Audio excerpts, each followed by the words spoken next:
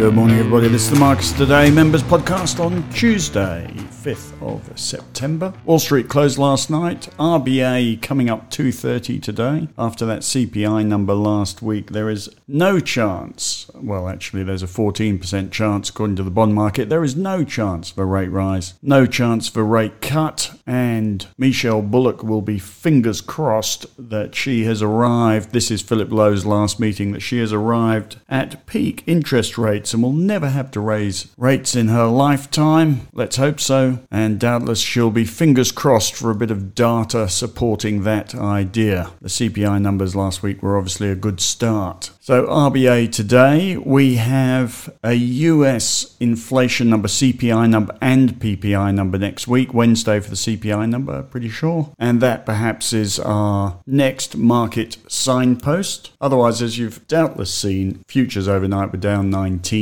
on the back of a rather floppy performance from Europe whilst the US was closed. And today we've got defensive stocks up, things like CSL, Coles, APA Group. APA Group might be worth a look. I see James Gerish at Market Matters adding it to his portfolio today, his income portfolio. 6.2% yield, and the share price is absolutely on its back. Might have to have a look at those. Otherwise, Pilbara Minerals ex-dividend today, they're down 3.3%. Fortescue Metals down 2.2%. The whole of the resources rallies taking a bit of a black eye today. South 32 down 2.1%, Mineral Resources down 1.6%, Rio down 1.2%, BHP down 0.9%, and the market down 38%. So a bit disappointing today. That reverses yesterday's 41-point rally. So on hold to see what the US does tonight. As I speak, the Dow futures are unfortunately down 56, the Nasdaq futures down 20. I thought the market would be doing a bit better today, particularly the resources stocks on the back of the Chinese sentiment. I don't know whether you saw all the headlines overnight on China, but problem child Country Garden, big property developer in China that's obviously had problems, had to default on debt. It got a bit of a relief deal on its debt, and the share price has risen 47% in the past 6 days. The Chinese market was up about 1.5% yesterday. It's down 0.5% today. But there's definitely a bit of Chinese fear dissipation going on in the last week or so, and that's played out obviously well for the resources sector. Not happening today though. And there's not much to tell you on the portfolio front really, apart from the dividends coming up. BHP on Thursday, Mineral Resources on Friday. Ideas portfolio holding in there. ResMed very disappointing. I see some of you on the Facebook page and chatting on the golf course, a few buyers of ResMed on weakness. And I've put the broker stuff in my section today. The average target price on ResMed at the moment, I've mentioned this a few times, and it is really the only reason I've held on to ResMed rather than take the loss. We're down 10% on it. But the average target price is 48.6% above the current share price. So it's still holding ResMed. CSL's pretty much flat on what we bought it, and the rest of them are looking a little bit less fruity today. But we're still 9% up on Mineral Resources. 4.5% up on CIA, Fortescue was square, Fang and LNAS holding in, praying for a good performance from the Nasdaq. And big tech, the CPI number next week in the US is going to be vitally important for how well the Nasdaq does. We have to hope that they will continue to see this trend in weak economic numbers manifest itself in a weaker than expected CPI number. We will see. Anyway, positioned for the upside at the moment. At this point, as I say, no more than a trade, still in cash in the strategy portfolio, and this peak interest rate story really needs to develop before the markets have a material pivot point and we get stuck in the strategy portfolio, and also get stuck in the Macquarie portfolio. That's still in cash.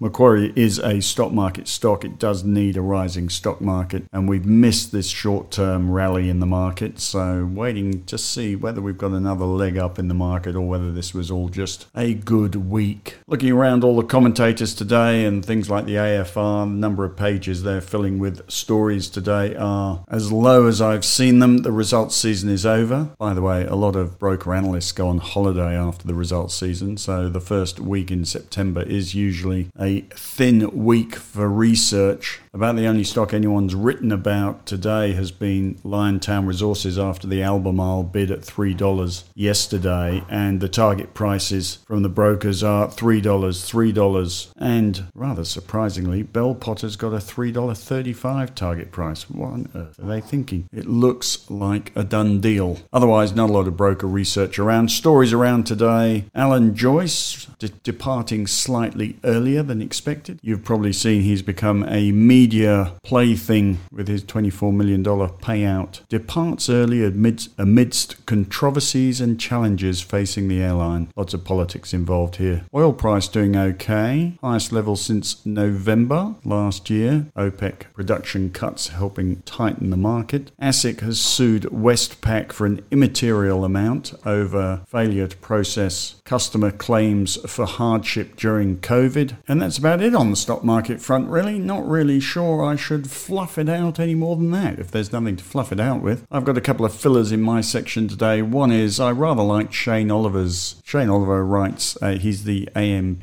strategist economist. He writes a weekly missive called Oliver's Insights. You can subscribe to it for free. Shane is one of the good guys. This week's article was called 3 Reasons to Err on the Side of Optimism as an Investor. I had to smile at that. Shane's job, along with every other economist strategist that works for a major fund manager or financial institution, is to keep the customers happy, keep them calm, keep them invested. The last thing you want is for anyone to smile. And I think the AMP must be struggling with customer withdrawals or something to write an article suggesting that the customer not only remains calm and invested, but that they be optimistic as well. All I can tell you, Shane, is everybody's going through the same thing at the moment. I'm talking to fund managers who say redemptions outweigh new investors. The market's been going sideways to down for 2 years, and this sort of stuff happens. It's a cycle. We need a bull market. We don't have one at the moment. The game for strategists, of course, is to say be long term and don't try and time the market. In other words, don't sell. I'm sure anyone who hasn't sold yet probably isn't going to anyway.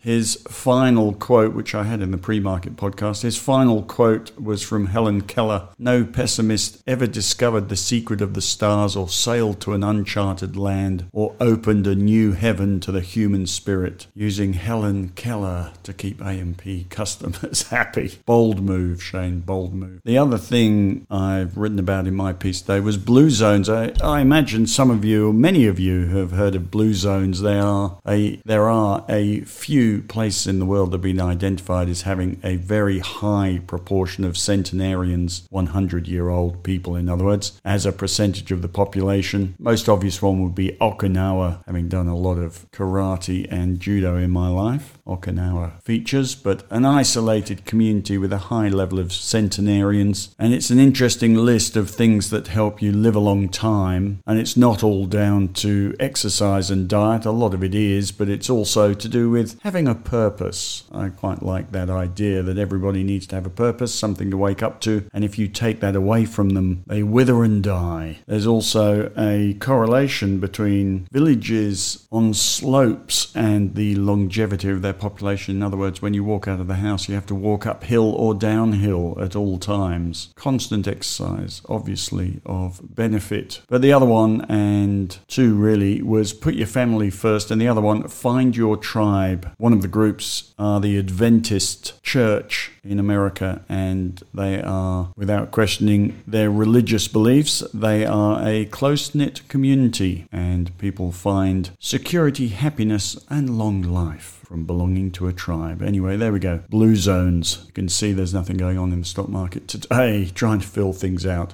Right, I'd better leave it there before I waffle too much. Our market has been down 48, currently down 37. As I say, Dow futures down 58, Nasdaq futures down 0.1%, waiting to see what happens on Wall Street tonight. But before that, waiting to see what happens with the RBA. If they do anything at all other than cut and paste the last statement, it will be a surprise. Bon voyage, Phil. You have a good day. We'll be back tomorrow.